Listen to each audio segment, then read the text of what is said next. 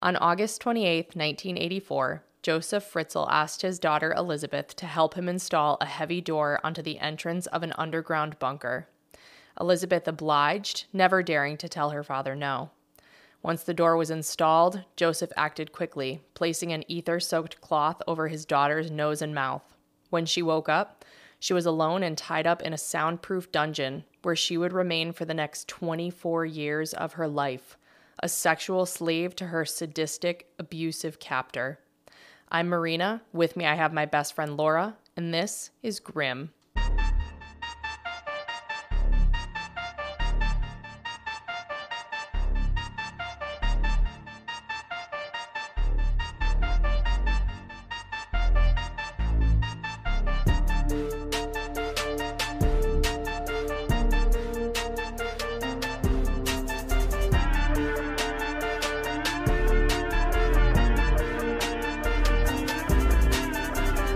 Well, we're going to stop letting Marina pick her own cases.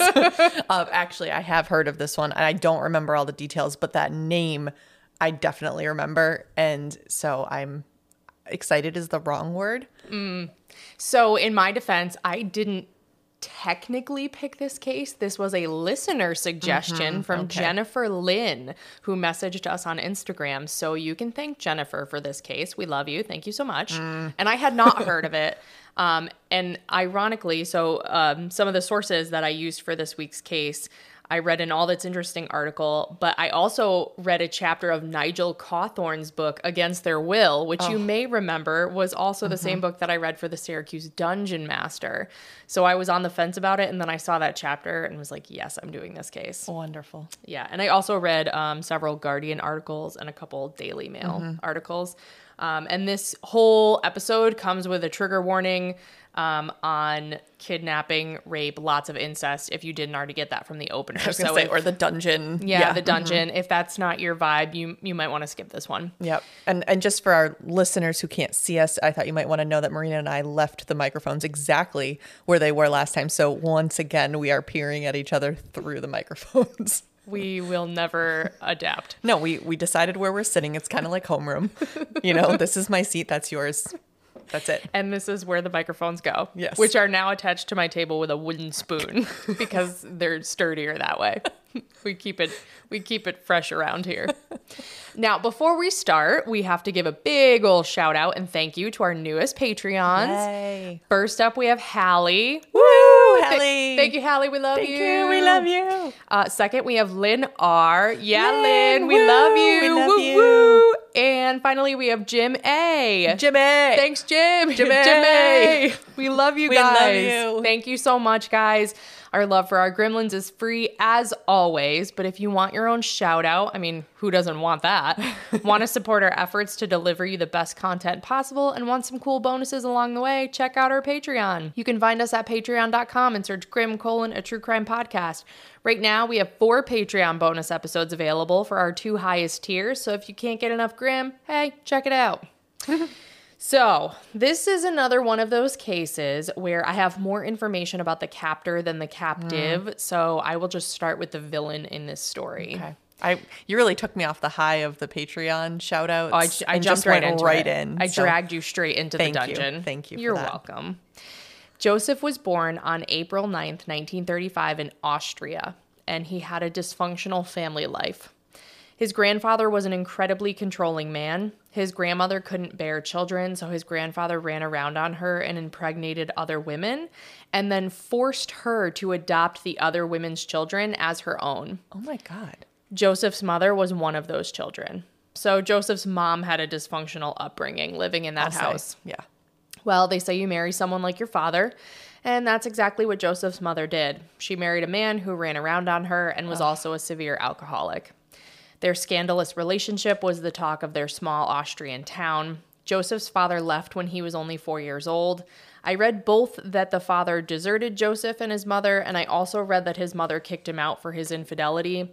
Either way, he was out of the picture and then later died in World War II. Josef ended up being raised by just his mother, who was strict and beat him regularly. On top of the usual family dysfunction, Josef was also growing up during war times. The town of Amstetten, where Josef grew up and later lived, had a rail line used to move supplies for the war, so the area was frequently bombed and Josef would have to hide in the cellar. Okay, that's traumatic. That's very scary for a child. Additionally, there were concentration camps in town, and it's almost certain that Josef was a member of the Hitler Youth given his age and location. Oh, yikes. Yeah. Josef was a good student and went to college for electrical engineering at the age of 16. During that time, he had a number of affairs with women, learning from his father and grandfather, until he met 17-year-old Rose Marie when he was 21 years old. The two married and had 7 children together, including his daughter, Elisabeth, who was born on April 6, 1966. Things started going awry for Josef around the age of 24 as he began his career into sexual deviancy. Josef would follow women in the park, walking behind them, masturbating with his hand in his pants, which is very aggressive. Yeah. On one occasion, the woman he was following turned around and confronted him, and he was like, okay, and he was too afraid to ever do that again. I can't believe she did that. That seems very dangerous to me. I would never even consider doing that, No. but that's a bad bitch. I'll You say. go, girl. Yeah, she's the one with the balls. Yeah. She could be. And he didn't. He's like, I'm sorry, I won't do it again, ever again. But Josef had other ways to satisfy his urges. He took night classes and would walk home late, where he would stop at open windows and listen to people having sex. Just so creepy. Ew. On one of those evenings in 1967, when he was walking home, just a year after Elisabeth was born, he took it even further and broke into a flat through the window where he attacked and raped a woman. He held a knife to her throat, threatening to kill her if she screamed. He may have also raped other women, but was only charged with this one. He was convicted and served 18 months in jail. While incarcerated, he lost his job, obviously, but he was such a talented engineer, he found a new job upon his release. And Josef was well respected in the community.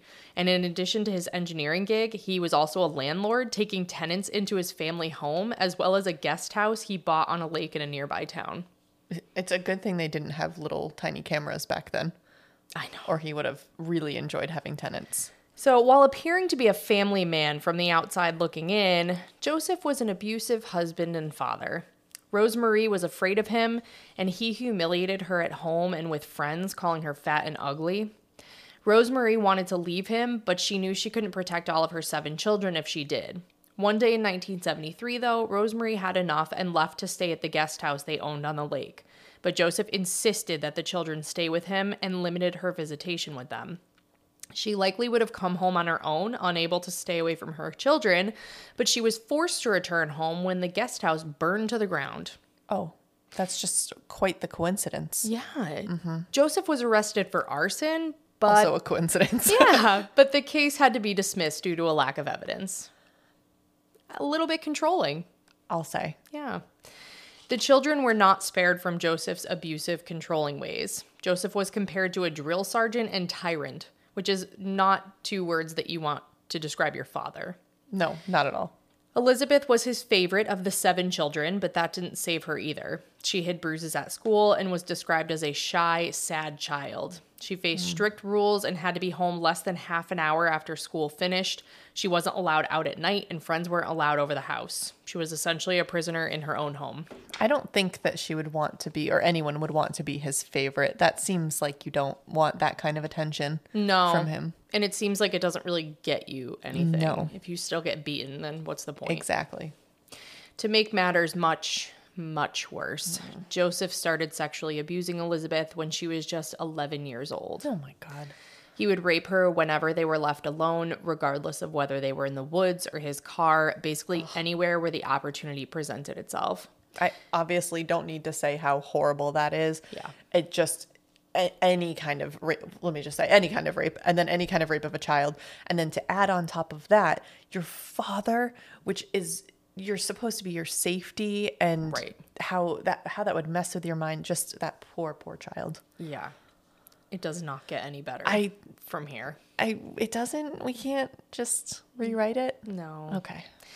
As Elisabeth matured, Josef became paranoid and jealous. He would fly into a rage if he found Elisabeth wearing makeup or dresses. So even from an incredibly young age, Josef was treating his young daughter more like a spouse or girlfriend, which is so disturbing. Yeah.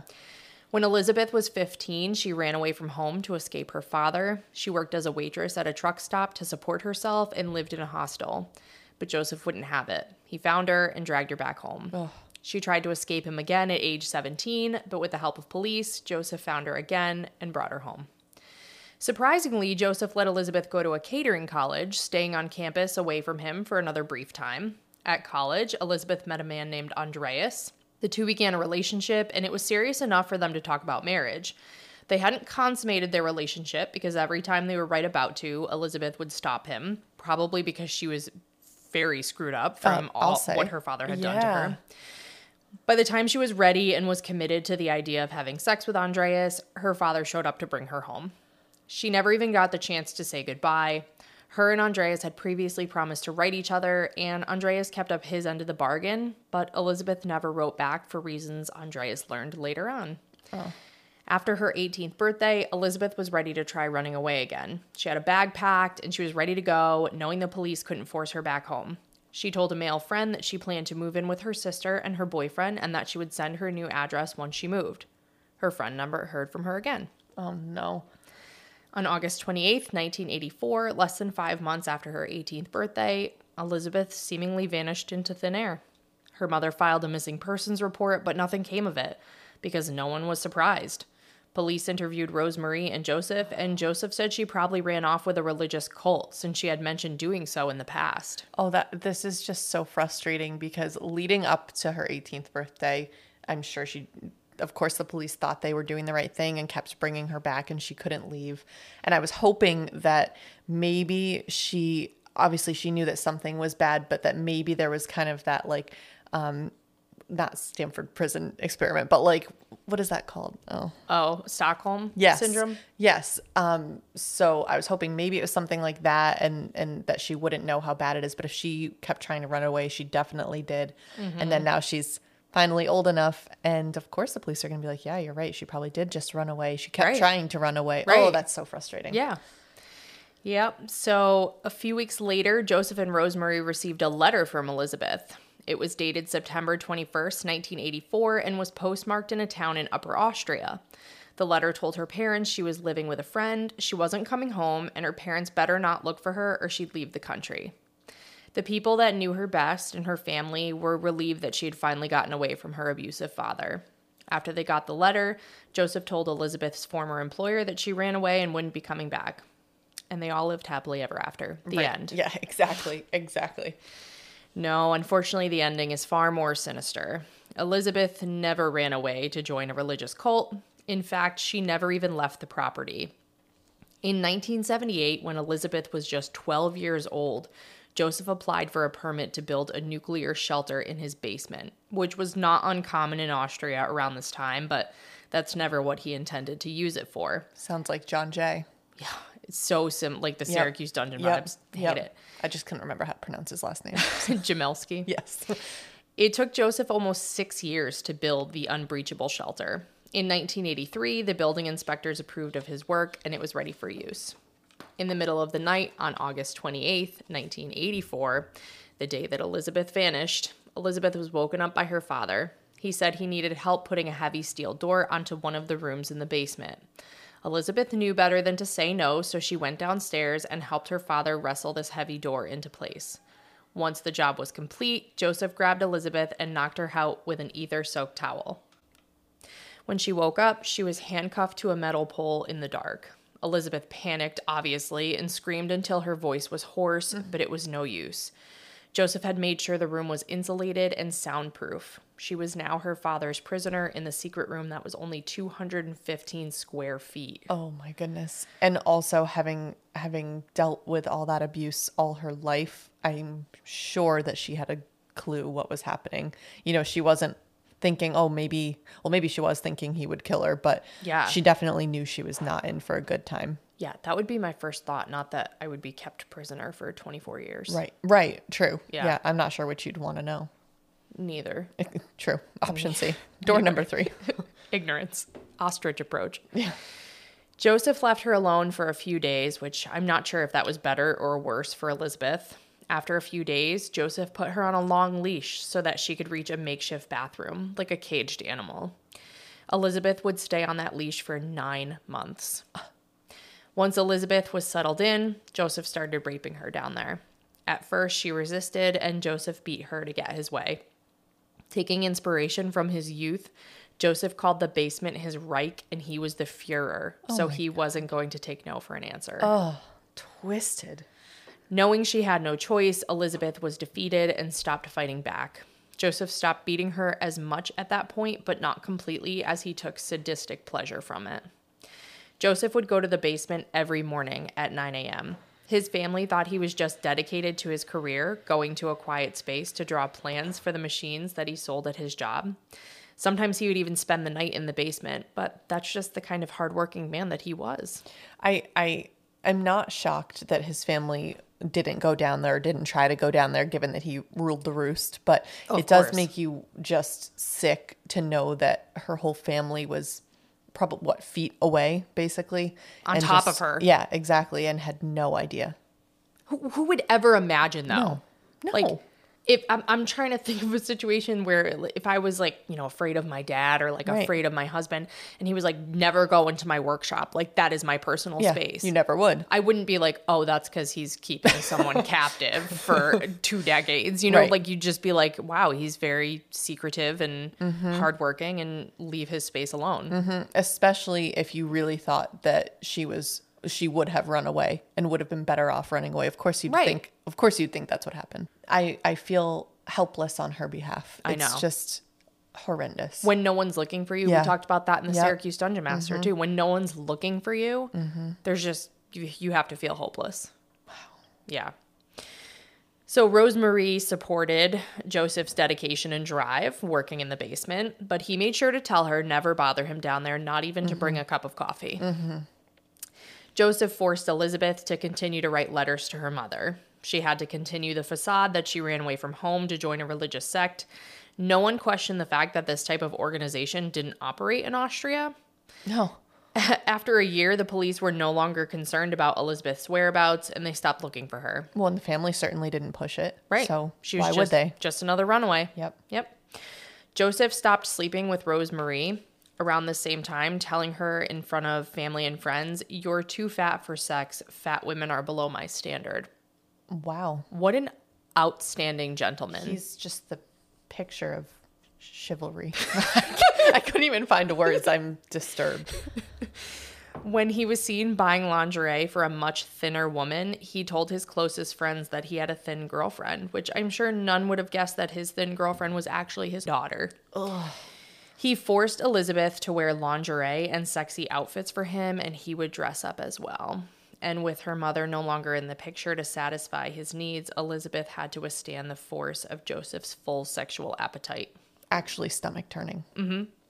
2 years into her captivity, Elisabeth became pregnant, but she miscarried 10 weeks into the pregnancy.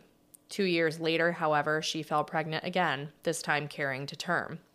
For a moment, Elisabeth was hopeful that her father would release her so that she could receive proper medical care. Instead, he bought her medical textbooks, towels, and diapers. The only bright side was that Joseph's sexual interest in Elisabeth waned during her pregnancy. Prior to the birth, Josef drove hundreds of miles away to buy baby food and clothes so that no one would recognize him. In August of 1988, Elisabeth gave birth to a baby girl named Kirsten, completely alone by herself in the basement. I can't even fathom. I have chills just reading it. Like, she is a super hero. I almost died with an epidural. So, like, to do it by yourself with no drugs, and all alone. At 16, if I'm doing the math right, because I think she was she 12 when she was taken? She was born in 66. That was 88. So she was 22. Oh, close, Laura. Close. Yeah. For some reason, I thought she was 12 when she went. We know how I do about ages when I'm listening. No, so she was 12. She was 12 when he started building the bunker. Oh, okay. She was 18 when he took her. Yes, and it was 4 years into it. Thank you. I got you. And then carry the 2 and okay, got it. You don't have enough fingers for that. I just cannot imagine. First of all, giving a birth to a baby with no modern medical care. Right. Giving birth to a baby alone with no modern medical care. Giving birth to your father's incestual rape baby with no modern medical care. In a dungeon. After having an entire pregnancy alone in a dungeon without any medical care. I just can't. Right. I just can't. I can't. Unfathomable. She's a hero. Yeah. She's a hero. Poor baby Kirsten was sickly from the start. She suffered from a form of epilepsy related to incest and obviously didn't have proper prenatal care or postnatal care.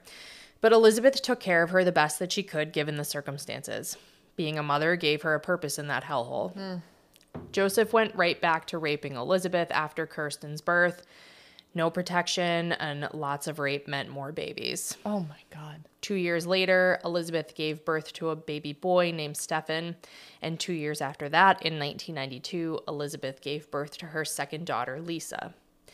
Lisa had a heart defect, likely from the incestual genetics, and she cried a lot as a baby because of her health issues. And Josef became worried that someone would hear her, so he developed a plan.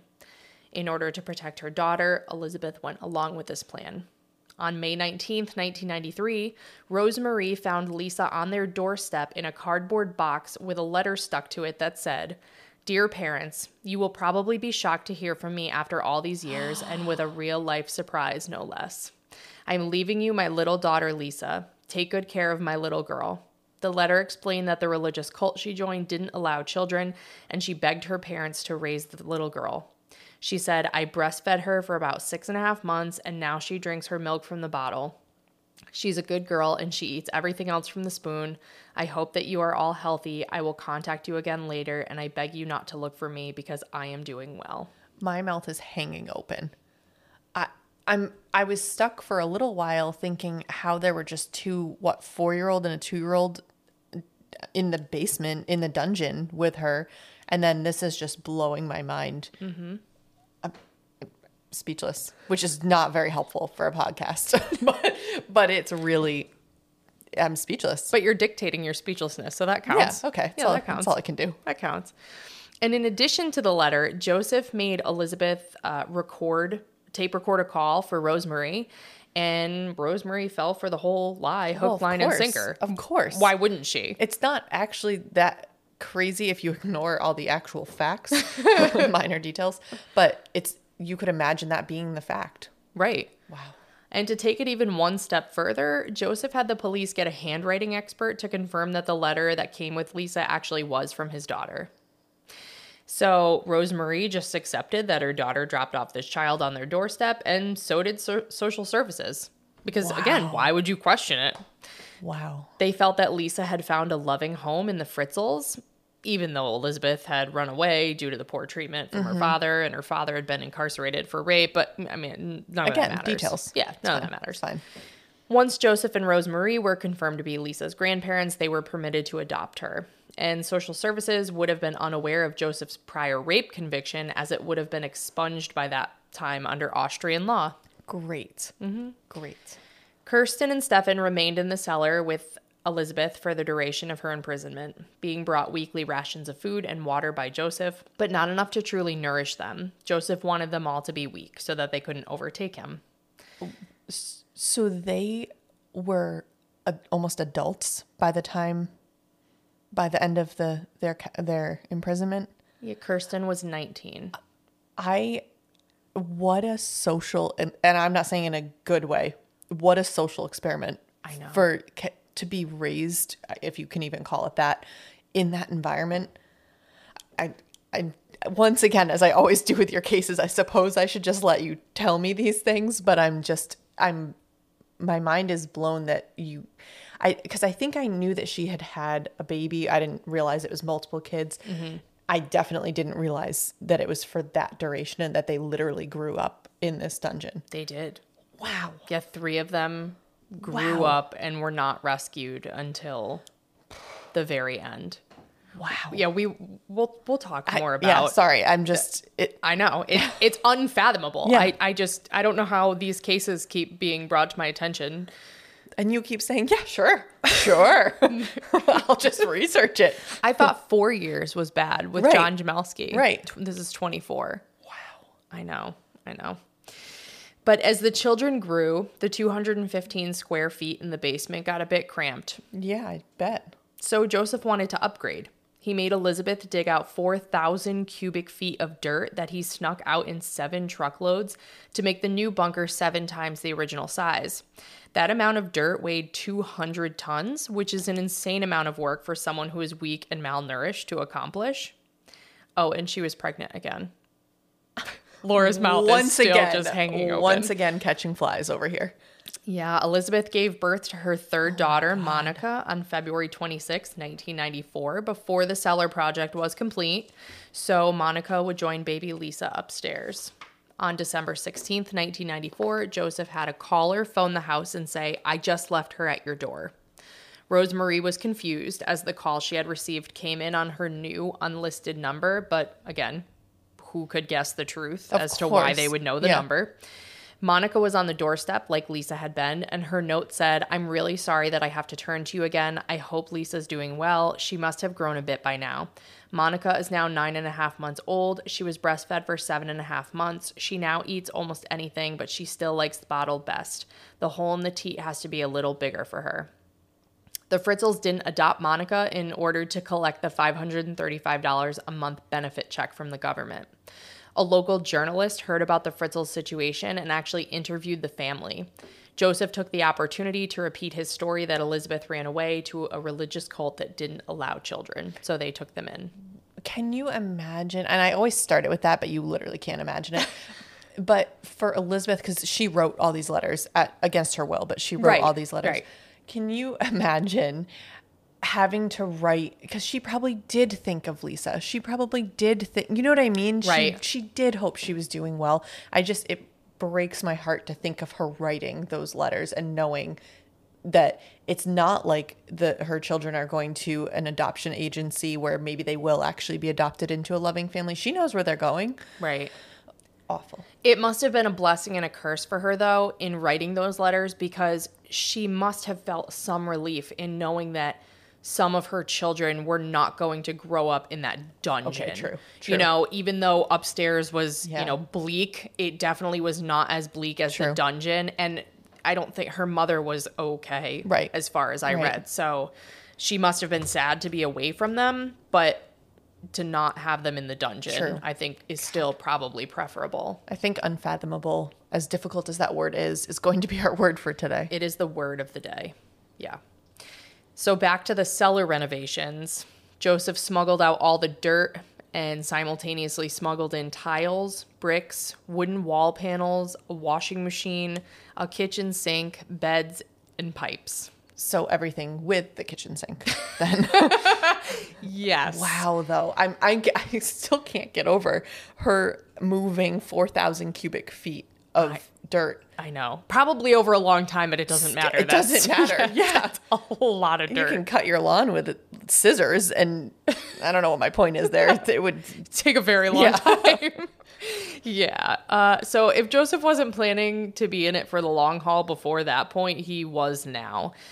He hooked up the electrical himself, and he may have actually had a plumber go down there to hook up the simple plumbing, because he was not a plumber by any stretch of the imagination, but no one ever came forward to admit it was them if he did have someone else do it. I'd probably keep that under my tube. Yeah. Is that your new phrase? Yes. I like it. Have you never heard that before? No. Keep it under your tube. No. I've only heard the full version, which is keep it under your toupee. Well, it's the same thing. I'm aware. Okay.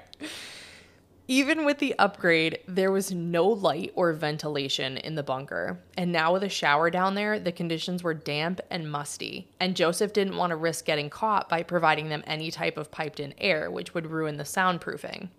He did agree to provide a UV light and vitamin D tablets, since none of them ever saw the sun, which, again, unfathomable. I wrote, which I cannot fathom. It's perfect. Wow. That's what I've got for you. Wow. Recently, it was cloudy for 6 weeks. Yeah. And I was so sad, and I missed the sun. Also, there's the element for Elisabeth of having known what the son is and missing it. But her children literally have never seen, well, let's not even get into, they haven't seen outdoors or any other people or any of that side of things, but literally haven't seen the son. No. Speechless. No. Nope. So if that all wasn't bad enough, the highest ceiling in the bunker was 5'6". So Elisabeth and the growing children had to stoop in many areas and just crouch around this tiny, tiny dungeon. Not much forethought from Josef there. No. I wanted to call him John for a second. They're one and the same. Really? They're interchangeable. Mm-hmm.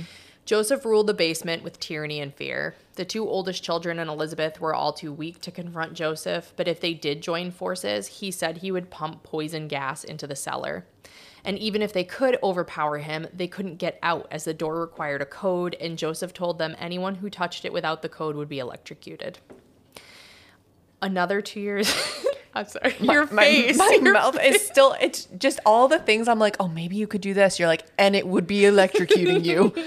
It's just, I think we talked about this in the previous dungeon episode where you can't attack him because if he dies, you're also going to die. And now you're dying with it. That's terrible too. I was thinking the same thing with this, and again I thought, oh, maybe you can just try a different code every time. But if he's an electrical engineer, he could probably make it electrocute you in some way. Right. That probably wasn't true. But I think that probably was a lie. Right. But who'd risk it? Exactly. Right. Because he's clearly insane. Right. Goodness. Very much so. Another 2 years later, Elisabeth was pregnant again. Oh my God. This time with twins. She only realized it was twins during labor when her labor continued after delivering the first baby. It's unfathomable, right? Right. I'm going through adjectives right now, and I don't have any more. You're out of them? I'm out of them. She named the two boys Michael and Alexander, and tragically, only one of the twins made it. Baby Michael struggled to breathe from birth, and Josef did nothing to get him medical attention. The baby was dead when Josef returned to the bunker just 3 days after he was born. And what did he do with the baby, you may ask? He burned the baby's tiny body in the furnace with the other household garbage. I don't know what I expected him to do. I wrote what the fuck with 10 Ks. Yep. I see that because it is fucked up. Mm-hmm. Yeah. I don't know. Well, I take it out on the microphone. I am. I'm verklempt. Alexander was brought upstairs to be with Lisa and Monica. Social services again approved, and the Fritzls were permitted another monthly fee. Social services visited the home 21 times and found all the children healthy and well-adjusted. Ironically, the children's biggest fear was that their mother would return and try to take them away from the only parents they knew. Isn't that heartbreaking? It is. The money Josef was receiving from the state wasn't enough to satisfy his lifestyle and provide for his two families, so he decided to commit insurance fraud. Classic. It wouldn't be a grim episode if we didn't discuss insurance. Of course. He lit 2 small fires in the house on separate occasions and filed insurance claims each time. The insurance company let us down here because they didn't investigate it well enough. You know, the fact that he had a prior arson charge for burning down the guest house, and, you know, he was ultimately paid out. Oh, it's disappointing. Very. By the way, had the fires gotten out of hand, his whole downstairs family would have died in the fire. Absolutely. And you had mentioned this before, but Elisabeth and her children were terrified of being trapped down there in an emergency or if something happened to Josef. Oh, yeah. I didn't even think about that. Mm-hmm. Josef told them that there was a mechanism built in that would open the door if something happened to him, but that was likely a lie, and the door never opened when Josef would spend long vacations in Thailand as a sex tourist.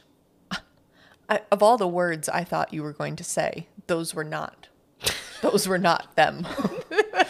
What did you think I was going to say? I don't know, like napping? Oh, no. Upstairs? No. So how? Wow. So, because they're completely dependent on him, well, for literally everything, but also food and all that. Also, I wonder how they even could breathe after that long period of time.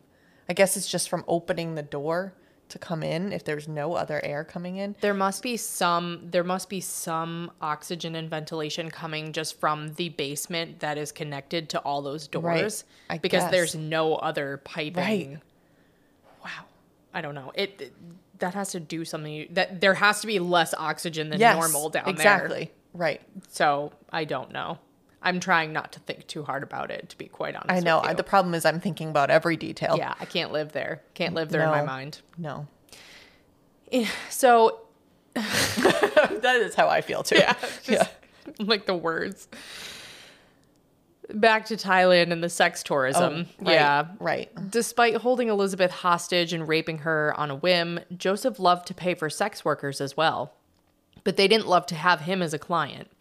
He was part of the small minority of customers so extremely perverted, they thought he must be mentally deranged. And they be right. They would be accurate. Yeah, that's correct. Some women refused to take his money because he was violent and into domination. He would even ask them to play dead like a corpse. Oh. Yeah, don't like that. No. To each their own, honestly. No. Well, wait, let me finish. When you couple, like, if you want to have, like, weird consensual sex, that's totally fine. But, like, when you take this and you couple it with his rape charges and him holding his daughter hostage and, you know, the bizarre situation of children just showing up on his doorstep and, you know, his behavior with the sex workers. Like, let's maybe check this guy out. Let's maybe look into him. If they didn't look into the arson, they're not looking into this. Yeah. I don't know. I would just be concerned that, like, children keep showing up on his doorstep. Yeah. Honestly, after the second one, I would have some alarm bells going off. I'd be like, where is your daughter? Right. Can we get her address? But the third one, that's not raising any flags. All of them should raise all the Exactly. flags. There should be at least 3 flags raised in their front yard. At least. Correct. Unfortunately for Elisabeth, the sex workers only gave her a small reprieve from her father. When he was home, he continued to rape her, doing it shamelessly in front of Kirsten and Stefan, even though they were teenagers at this point. Oh. Elisabeth got pregnant again, and in 2003 gave birth to her 7th child, Felix. Elisabeth was allowed to keep Felix downstairs with her because Rosemary was 63 and was already taking care of the other 3 children. And maybe 4 would have raised the flags. Yeah, Okay. maybe the 4th one would have done it. Goodness. Elisabeth did her absolute best to be a good mother under the circumstances. There were no windows, so there was never any way to tell day from night, but Elisabeth kept them on a schedule as best she could. She did her best to teach them what she knew, and she made up fairy tales and lullabies to entertain them. The kids were able to get some impression of the outside world by watching the small TV Josef had brought them that they left on at all times. Josef also bought a video player so that he could watch videos with the children while Elisabeth cooked dinner. In Josef's mind, this was literally his second family, and he felt like he was treating them so kindly. But he was also a sadistic fuck. I cannot believe this is a true story. I know it is, but right. I am listening to this like it is a really intense horror movie, but it is this really happened. These poor people. I'm out of adjectives. I have to agree with you. This is better suited to be a made up movie. Yes. If you watch this movie, they were like, no way he could hold her for 24 years because X or like Y or like something with the kids. But no, this is a true story. I can just imagine it. I can picture it, I guess is the word. And that's where my mind just has to go that it must be a movie. Yeah. Wow. Yeah. It's unfathomable. Again, yes. It's the word of the episode. Yes. Unfathomable. He was so sadistic. This is so cruel to me. He would show Elisabeth pictures of her children playing in the sun in the pool, and he would show the downstairs children videos of the upstairs children out in the world to show them what they were missing. Why? I don't know. I don't know how... Obviously, he's sadistic, but I don't understand how he, on one hand, could say, you know, this was my second family. Like, I treated them so kindly, and he's doing this to torture them, basically. Absolutely. You're speechless? Yeah. Unfathomable. He also used that same video player that he used to show the children videos to show Elisabeth pornography videos and made her reenact them. So even the small joy she had from that television was tarnished by this monster. Of course it was. Elisabeth always stayed strong for her children. She suffered from the conditions she was living in. Her teeth began to rot and fall out one by one, but she never complained and did her best to manage her children's medical issues at the same time. In that bunker, they had no sunlight, got no exercise, and lived in constantly moist, moldy conditions from the lack of ventilation. Both Kirsten and Felix had respiratory issues for which Josef never provided them proper medical care. Felix would shake uncontrollably for hours, and Kirsten would scream hysterically in fits. Their health deteriorated with each passing day. Yeah, well, I'm sure he didn't provide toothbrushes and, Nope. basic hygiene. Right. Meanwhile, Josef carried on with parties literally above their heads.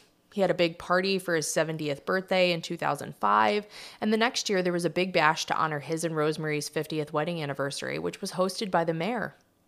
What a fucking joke. I said this in the Dungeon Master, but I just envision this stark dichotomy of dark and light, upstairs, downstairs, heaven and hell, picturing them in this literal hellhole, this darkness, and then you just sort of like pan up, like in a movie. Yes. You pan up above the grass to this, big party in a flower Music garden. and people dancing. Right. Yeah, that's exactly what I'm imagining. And again, you'd see it in a movie and you'd think exactly as you said, no way. Right. That's crazy, but no way. Right. And just the fact that this actually happened Right. is unfathomable. Right. Josef was getting older and it was getting tougher to manage two families. So Josef began plotting a way to release his prisoners. He had planned on releasing Elisabeth earlier, but he always put it off because he didn't want anyone to know about what he'd done. We mentioned in the Syracuse Dungeon Master that this is why kidnapping victims often do not survive to tell the tale. Now, interestingly, between John and Josef, John, I don't think, we discussed this at length, but we don't think that he thought he was doing anything wrong. And that's why he would let people out and just let them go. It seems that Josef, however sadistic, knew that he was doing something wrong if he knew he couldn't just let them go because he didn't want anyone to find out. Yeah. I'll tell you a little bit more about what Josef thought, and I'm not sure he's fully sorry for his actions. Oh, I don't think he's sorry for them at all. I think he knows that other people would find it unacceptable. Whereas John, I think, was like, what do you mean you don't have a girl in your basement? Right, yeah. And I think Josef was definitely hiding it more than John was. Right. Yeah. Though there's literally no way that John didn't think it was wrong in some way, shape, or form. I think he made it seem like he didn't think anything was wrong. I'm not buying that. No. Josef planned to tell everyone that Elisabeth decided to leave the cult, and he would blame her horrid physical health and that of the children on the conditions imposed on them by the cult. No explanation as to how she was allowed to keep 3 children with the cult when she sent the other 3 to them because kids weren't allowed. That's what I was just going to ask. Yeah, what was his story for that? I didn't find it if it existed. I guess we were just going to sail through that one. Maybe because the 2 older kids were teenagers. But Felix was 5. Right. So Josef forced Elisabeth to write a letter saying she was hoping to be home within 6 months in order to set the stage and get the ball rolling. But the universe had other plans for Josef and his underground family. Kirsten got sick. Incredibly sick. Oh, no. Josef tried to treat her with cough syrup and aspirin, but she was suffering from convulsions, coughing up blood, and fell into a coma. Elisabeth begged Josef to get her proper medical care, and eventually Josef gave in. Rosemary had just left for vacation in Italy, so Josef and Elisabeth carried Kirsten, who was still unconscious, out of the dungeon and into the house upstairs. Josef made Elisabeth go straight back down to the cellar, which she felt compelled to anyways because her 2 boys were still down there and she wouldn't leave them. Of course not. On April 19th, 2008 at 7 a.m., Josef called an ambulance for Kirsten, who was brought to Amstetten's Most Vierdal State Hospital. Hospital staff were confused by her condition upon her arrival, to say the least. Josef showed up an hour later and spun his web of lies. He told them his daughter had joined a religious cult, and this was just another of her children that had been dropped off on his doorstep. She's 19, but anyways. Kirsten came with a note like all the others that said, Wednesday, I gave her aspirin and cough medicine for the condition. Thursday, the cough worsened. Friday, the coughing gets even worse. She's been biting her lip as well as her tongue. Please, please help her. Kirsten is really terrified of other people. She was never in a hospital. If there are any problems, please ask my father for help. He's the only person that she knows. P.S. Kirsten, please stay strong until we see each other again. We will come back to you soon. Wow. After Josef talked with the hospital staff, he just left. Not even waiting for a diagnosis or for Kirsten's condition to improve, and he told staff not to call the police. That is a hell of a day if you are in that hospital. Right. I'm sure they get lots of crazy things, but I would bet you that's the craziest. I don't think that pictures exist of them after they came out of this basement. I can't imagine. I truly can't imagine what she looked like. For you to have never seen the sun for 19 years, she had lost all of her teeth, like Elisabeth. I'm sure she was malnourished. Well, we know that she was malnourished, but I'm sure she was skin and bones, no muscle. The only thing that I could picture that I think could probably do it any justice is someone that had been at a concentration camp. Isn't that ironic? Yeah. Awful. That's the only thing that I can think of that would probably evoke that same type of, oh my gosh, like what happened to you? Yeah. I can't. So the hospital staff were like, oh, okay, don't call the police. Okay. Right. Dr. Albert Reiter was on duty and he wasn't buying any of it, thankfully. Good. Kirsten was obviously sick, but he didn't think her overall physical condition had anything to do with her illness. He didn't believe that her mother would abandon her in her current condition, and he also didn't understand how a 19-year-old could have lost all of her teeth.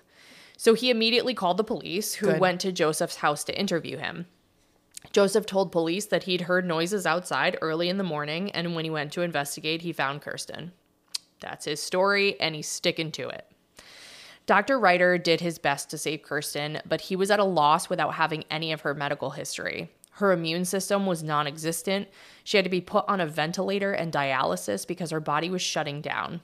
Specialists were called in from Vienna, but they were at a loss too. The doctors implored Kirsten's mother to come forward so that they could try to save her. She would if she could. Exactly. In the meantime, police were on the hunt for Kirsten's primary care physician for more information on her medical history, but obviously they had no luck. Police also wanted to interview Elisabeth because they felt as though they were looking at a case of neglect. You think? Joseph, wanting to be helpful in the investigation, produced a letter from January 2008 explaining that there were 2 other children with medical issues that would be home soon. The letter was postmarked in a town 30 miles from the Fritzl home, and police descended upon the area looking for doctors or anyone that knew of Kirsten or her mother. Obviously, again, no one had seen anyone that looked like Kirsten, and no doctors in the area had treated her. No one knew about any religious cult in the area either. Now Joseph's story was starting to fall apart. Police reached out to the diocese in Austria and spoke to Dr. Manfred Wolfhart.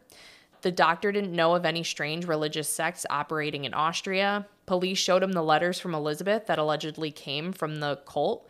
The doctor reviewed them carefully and noted that they were carefully written and grammatically well constructed. He said the letters were dictated, not something that was written in a rush to a relative during an emergency. Wow, that's perceptive. It was perceptive. If only the police had noticed the same thing. I know. But obviously the situation was bizarre. I think obviously and unfathomable are the words of the episode. Which is funny because they're kind of opposites. A little bit. A little bit. I don't know. They're, you know how you say like some things are cousins? They're not related. Police began looking through official records for Elisabeth Fritzl, Kirsten, Stefan, and Felix. There was nothing on record for Elisabeth for the past 24 years. She had no passport or driver's license, so she couldn't have left the country.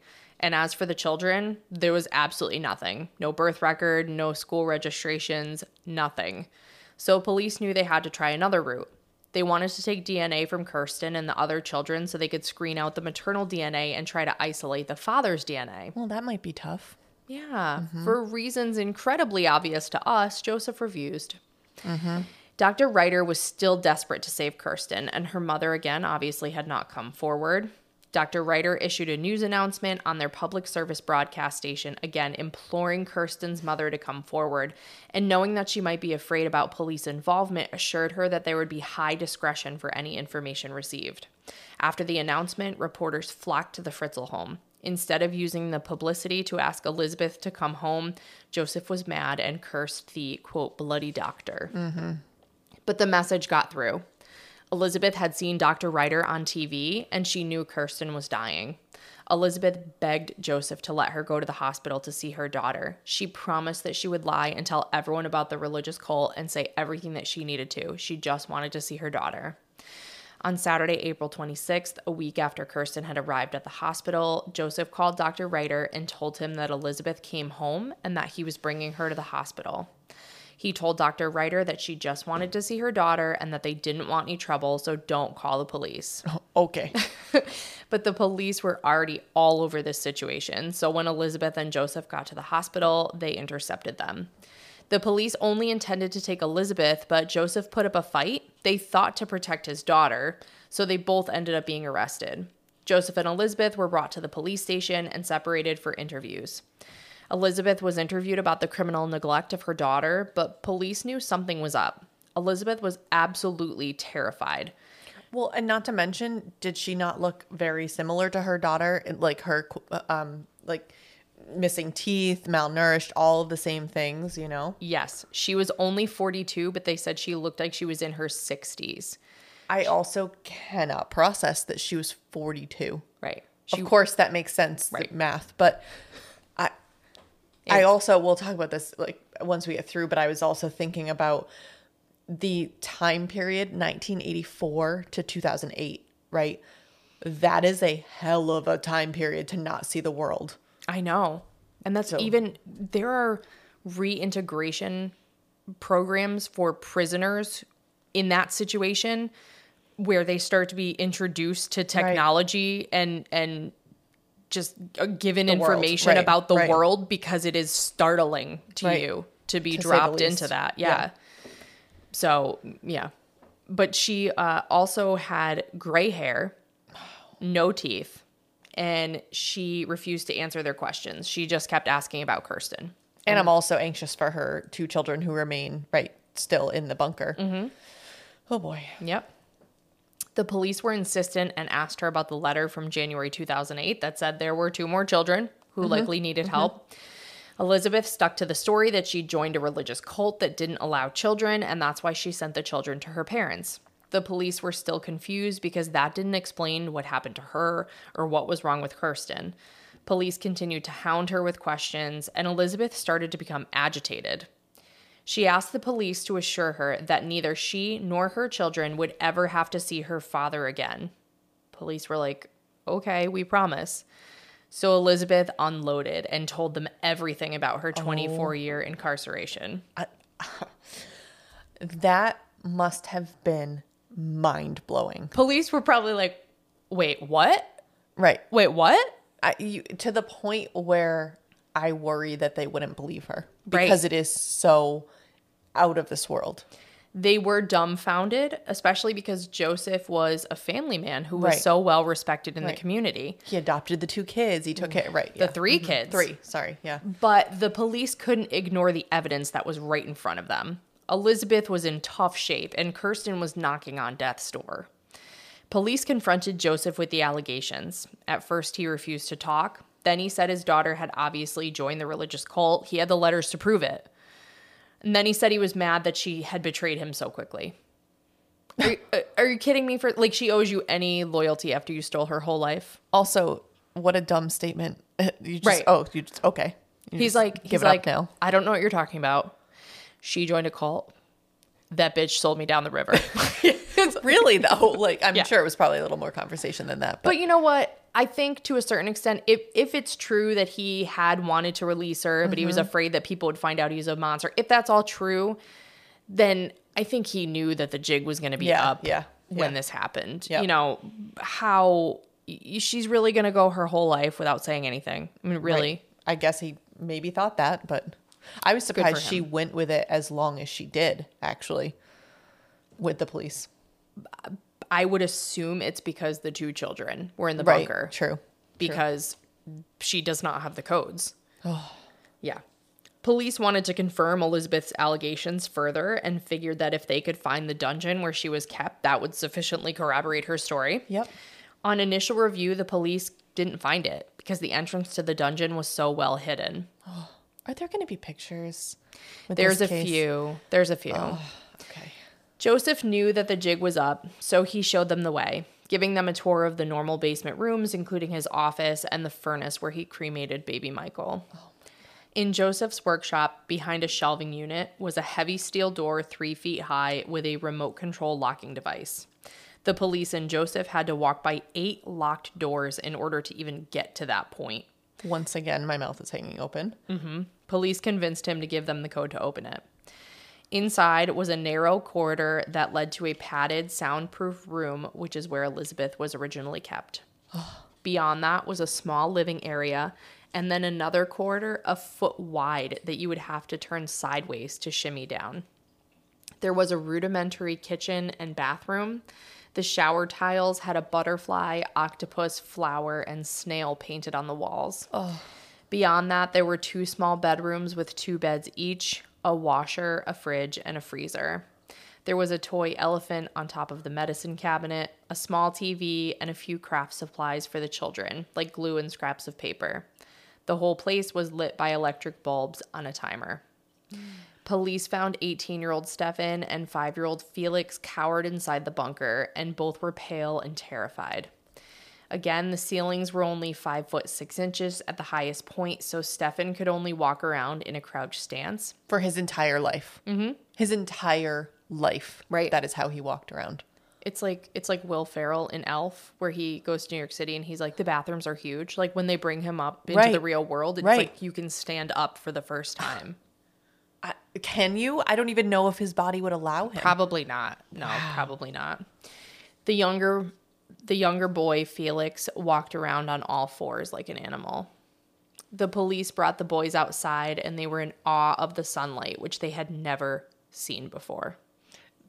Now, I feel obviously worse for all the children, but the police probably needed some therapy after that. Right. After seeing those conditions. And you would have nightmares upon nightmares upon nightmares, I think, having walked into that. Right. The boys were talking to each other in a type of babbled code and growling, but could also speak some German. Felix pointed to the clouds and asked a police officer if God was up there.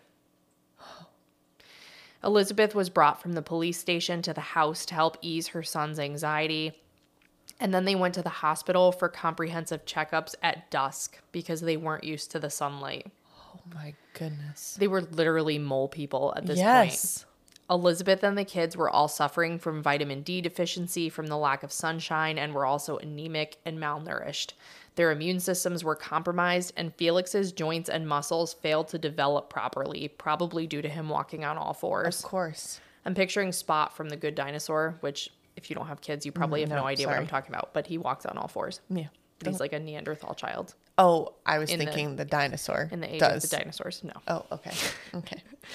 While Kirsten remained in a medically induced coma, Elisabeth, Stefan, and Felix went to Amstetten Mauer Landeskillinicum. Do you want to say that again? Yes. I wrote myself a pronunciation key, but it didn't help. Landesklinicum Psychiatric Clinic. One more time.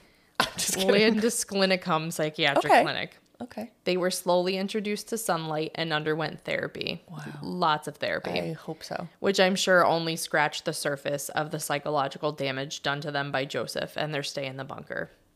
Kirsten eventually joined the family after recovering at the hospital. Wow. Yeah. I wasn't sure. Yeah. It was touch and go for a while there, but she recovered. Elisabeth had a falling out with her mother and allegedly fell in love with one of her guards at the psychiatric clinic. Honestly, I'd say that after what she went through, whatever brought her joy. Yeah, really. Like if she blamed her mother or if her mother didn't bring her joy in her life, I'm sorry, just cut her out. You Marie Kondo you. Yes, you do whatever brings you joy at this point because just spent 24 years also in hell. It was also 24 hours. It was. Many of them. Many 24 hours. But that's what I'm really blown away by is I think I hear this and again, first I think it's a movie and then I think this must have, again, because I just think everything bad happened in the 70s. Sorry. So I think it happened a long time ago. But to have them released is the wrong word, but free in 2008. Right. Which is only a couple of years ago, right? Yeah. Okay. 2 years, right, approximately. Right. But it's far more recent than I realized. Oh, I know. And Kirsten, Felix, and Stefan were later reunited with now 16-year-old Lisa, 14-year-old Monica, and 12-year-old Alexander, also known as the upstairs children. Wow. The children did not get along at first, which, I'm sorry to call them this, but the downstairs children must have felt a sense of resentment. Of course. Like, why us? And they saw them, being out in the world and enjoying their life. So that must have been so hard. But apparently the children all eventually developed a very strong bond with each other. Wow. I wonder what the upstairs children thought of Elisabeth, because obviously it was not her choice. Right. None of it was her choice. So I wonder what they thought of her. I hope that they were able to build a relationship as well. Right. And I can't. The transition is unfathomable. I'm just going to stick with that word. I know. I'm going to stick with it. DNA tests confirmed that the 6 surviving children were all fathered by Josef Fritzl. He was charged with rape, incest, coercion, false imprisonment, enslavement, and negligent homicide of the infant Michael. He went to trial in St. Polten, pleading guilty to all charges except enslavement and murder. Josef took little responsibility. He denied ever raping Elisabeth as a child. He said, "I'm not a man who would molest children." Really? You sound exactly like a man who would molest children. Yeah. Yeah. Ugh. He said, "I only had sex with her later, much later." Josef said his attraction to Elisabeth became irresistible once she was completely in his power inside the bunker, and that they didn't have sex until the spring of 1985, 9 months after he imprisoned her. He said, "I couldn't control myself anymore. I wanted to have children with her. It was my dream to have another normal family in the cellar with her as a good wife and several children." There's so much wrong with that statement. At some stage, somewhere in the night, I went into the cellar. I knew that Elisabeth did not want it, what I did with her. The pressure to do the forbidden thing was just too big to withstand. Ugh. When asked about the whole situation, he said, "Why should I be sorry? I took good care of her. I saved her falling into the drug scene. That is why I had to arrange a place where I gave her the chance by force to keep away from the bad influences of the outside world." He also said that he was born to rape, but he controlled himself for quite some time. He said he could have behaved worse than locking up his daughter. He said it was lovely to have a family in the cellar. Elisabeth, Kirsten, Stefan, and Felix accepted me as the head of the family completely. Not by choice. No, by force. Wow. By force. Delusional. Speaking of delusional, he underwent a psychiatric assessment to determine if he was sane enough to stand trial. The psychiatrist diagnosed him with deep psychological issues, a severe combined personality disorder, and a serious sexual disorder, but deemed him sane enough to stand trial. Good. I like that. With the caveat that she recommended that he should spend the rest of his days in a secure psychiatric unit and should never be set free because he would always be a danger to society. Yep. Fair. Exactly. A fair assessment. Yep. At trial, Joseph's attorney tried to argue that he wasn't a monster. He pointed out that Josef brought a Christmas tree down to the cellar during the holidays. Would a monster do that?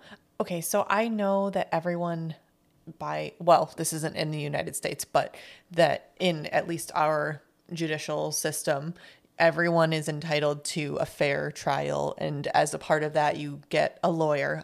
But how can you take that case? How can you argue that? I'd be like, no. I think in the U.S., I can't because I don't know Austrian law or what their charges are. In the U.S., I think you'd lean harder on the incompetence, on the competency defense, or you would be going to the elements to try to avoid like a life sentence, but you would be really screwed. Yeah. You'd be really screwed. So the answer is yes, a monster would bring the Christmas tree down. Josef had to sit through 11 hours of his daughter's videotaped testimony. Elisabeth explained that she had resisted her father at first, but then she had to give way to her father's daily demands for violent sex because she knew her life and later the lives of her children depended on it. Not only did he rape her thousands of times, he humiliated her by forcing her to reenact scenes from pornographic videos he brought to the cellar and made her watch. The tape was so hard to watch that the jury was not required to watch more than 2 hours at a time. And yet I think that I don't think that was a punishment for Josef. I can imagine, especially from that quote you said earlier when he was describing how he raped her for the first time, I get the feeling that he was reliving that happily in his mind. So I wouldn't be surprised if it was not a punishment for him. I would agree with you, but after his daughter's testimony and seeing her in court, he changed his plea to guilty on all charges.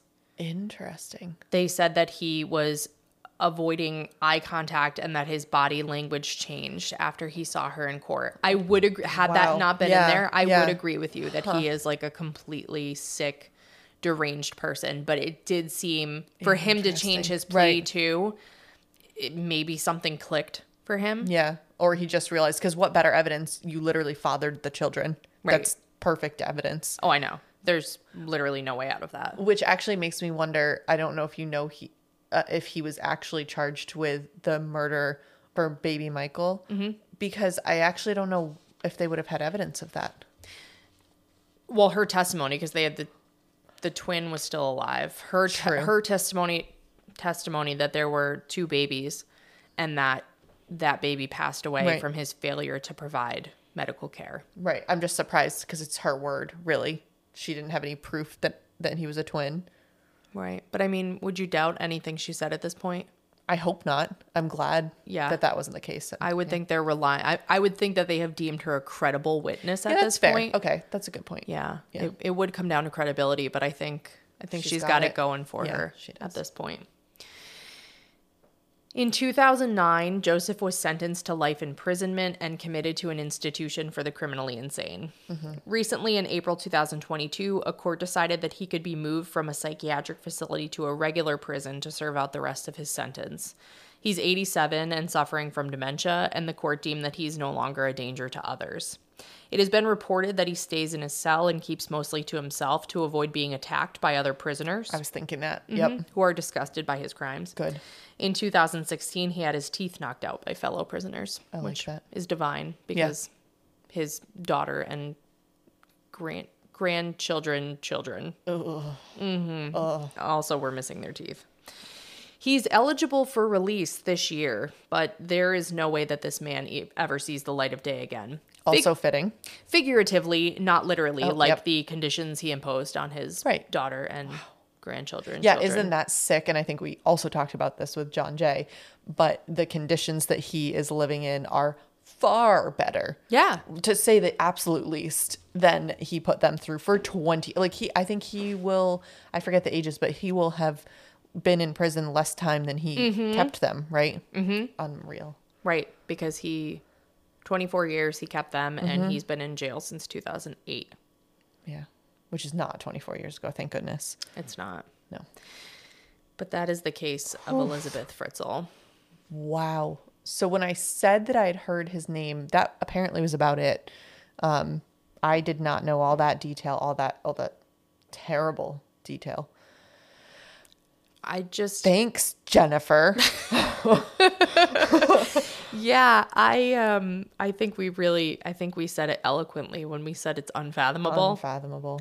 Obviously. I think we mentioned this in the Dungeon Master too. I can't even put myself in that headspace. No. First of all, the claustrophobia. Those corridors, you have to turn sideways to walk down them. Okay? Think about what it's like to stay in a cabin room on a cruise ship. It's so small, and you're like, I can't live like this anymore. Where you have to turn sideways. Yeah, you have to turn sideways to close the. Yeah, and when this is such a first world example, and I'm so sorry, but when you're in an inside cabin and you wake up and you're like, I have no idea what time of day it is. But let me go upstairs to my buffet. I know. Okay. Like I said, this is the worst first world example, but honestly, that's. Not having the fact that she survived. So she obviously she survived. She's living in a remote village with a different name, and there's security, and she has a very private life now with her children.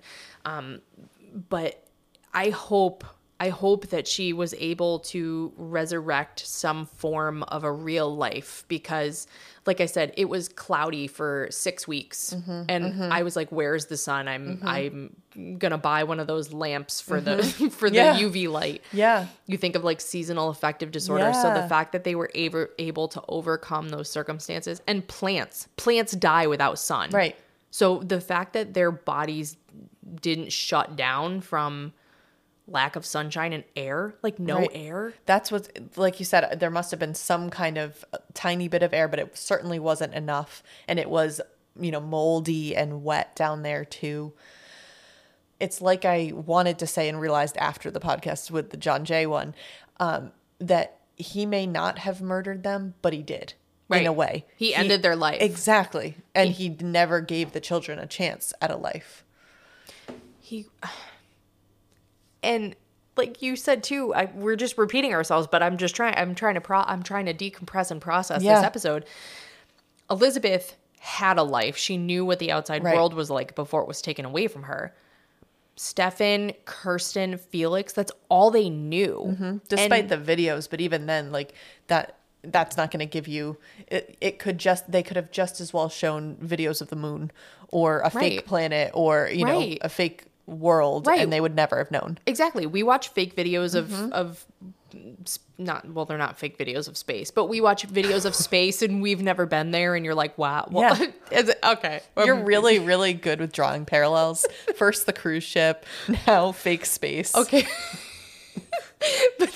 Tell me your thoughts on the moon landing. Okay, but the cruise ship was a good parallel. What I'm trying to say is we could see a fake planet or a fake world on TV. We would never know. So this, as you all know, this is how we cope. It is with laughter. It is never about the victims. It's never about the fact, like we said it a billion times during this.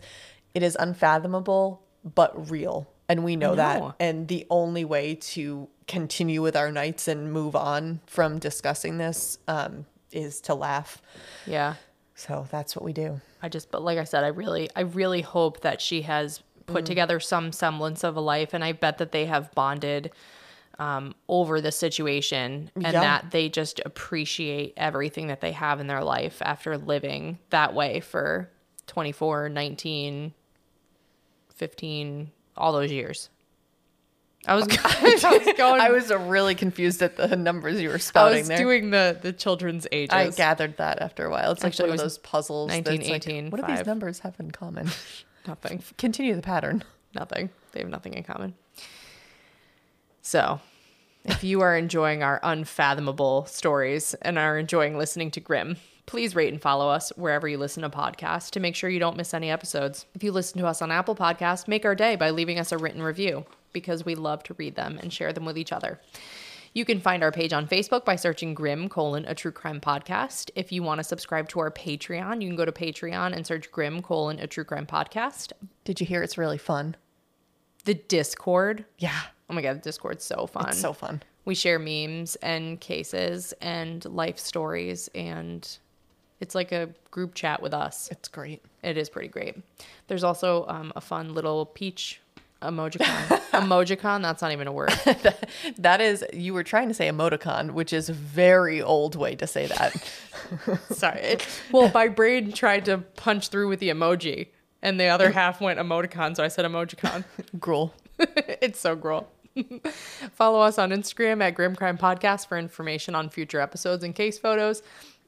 If you want to send us a case suggestion like Jennifer and ruin our lives, just kidding, we love you, or just say hi, you can email us at grimmcrimepodcast@gmail.com. Listen, learn, and stay alive until next time, because the future is grim.